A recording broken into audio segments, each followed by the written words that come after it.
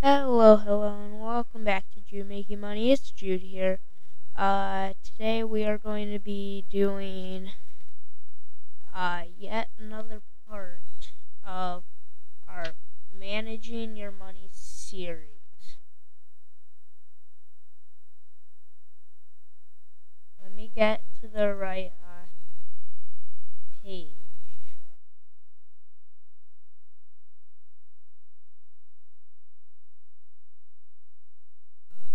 Okay, last week we ended at the end of chapter 15.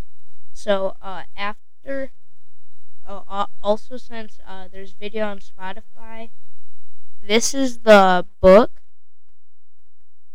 I don't know if you can read it, but okay. So then I'm going to do this for about a little bit, and then I'm going to tell you about the new series that we're going to have. So without further ado, I will start. Saving for retirement. Many employers offer a retirement savings plan, and the most common one is called a 401k. Employees who join a 401k plan pay a percentage of their income into an investment fund, and their employer often matches their contribution. The money you invest fund gains interest over time. Okay, that's the end of chapter 15. Uh Now we're probably going to be doing this series for about maybe another month. Because there's 27 chapters, and we're only on chapter 16, so we'll figure that out later. Okay, student finances.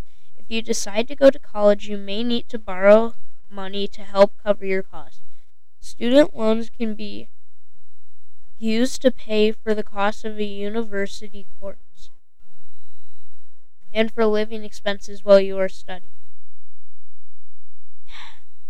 There are many options for student borrowers, but most take advantage of the federal direct student loan program. This program offers loans to college students. The amount that you can borrow depends on the cost of attending your college minus the contribution that your parents or guardians are expected to make depending on their income.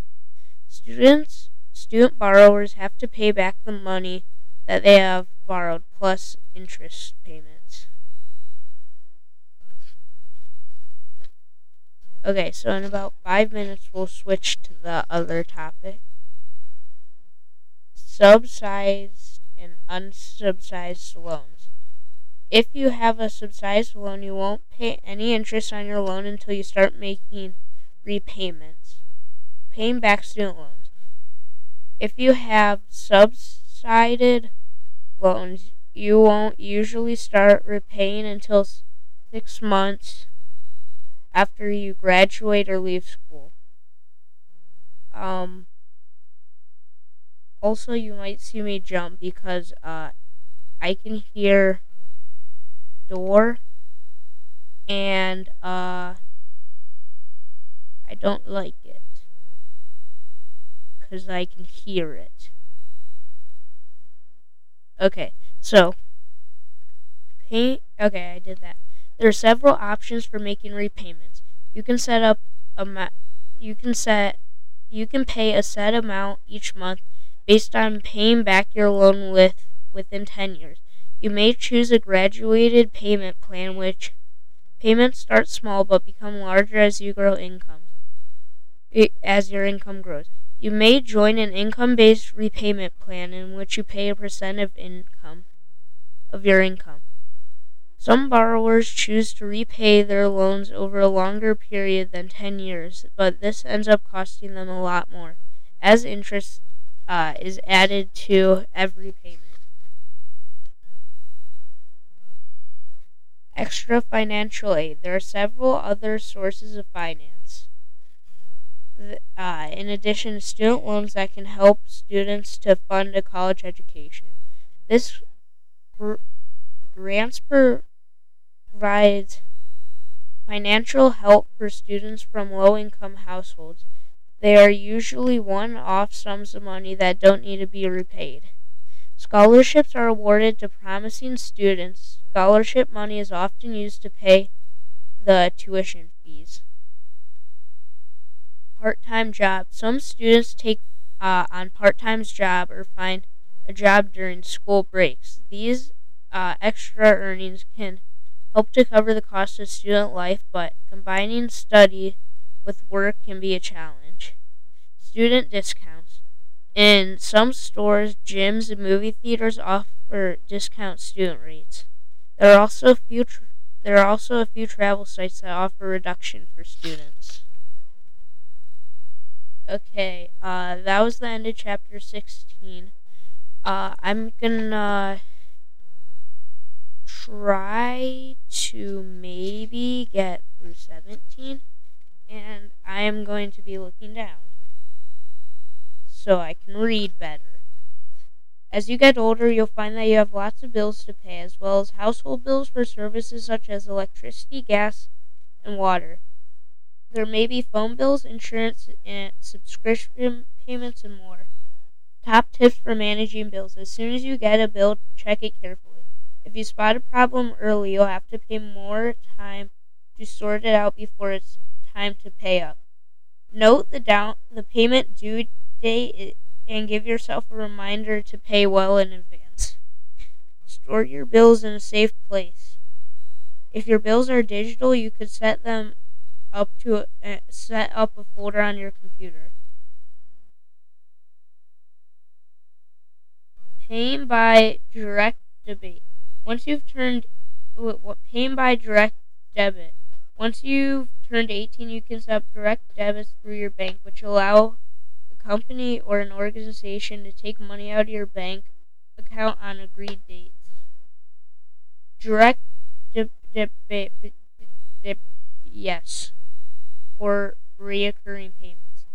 Direct debits and recurring payments are both methods of making automatic payments from a bank account, but they work in different ways and are used for different kinds of payments.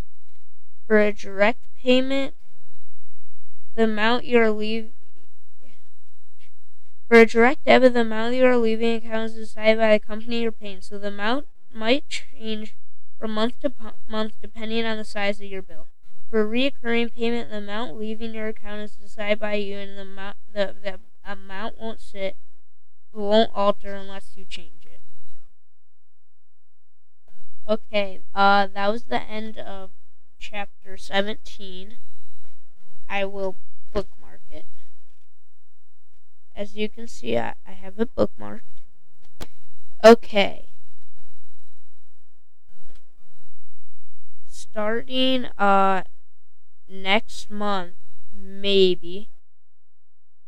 Probably not, but maybe. We can go on to next book, which is this, Understanding Money, because I'm doing series way out of order. So, during this time, we will probably have about,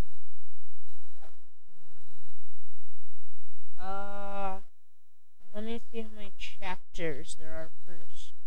So you can tell this is very scripted. 7 chapters and 105 pages, so probably about 14 to 20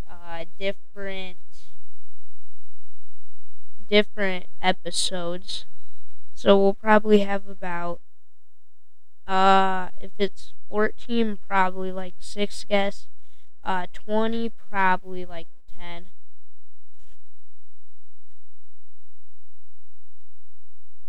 So that's going to be coming up, and we're going to have an interview with Lennox and some other different people. And then we did receive a question on about podcasts and stuff, so We'll be sharing that maybe next time. So, thank you everyone for listening. See you guys next week.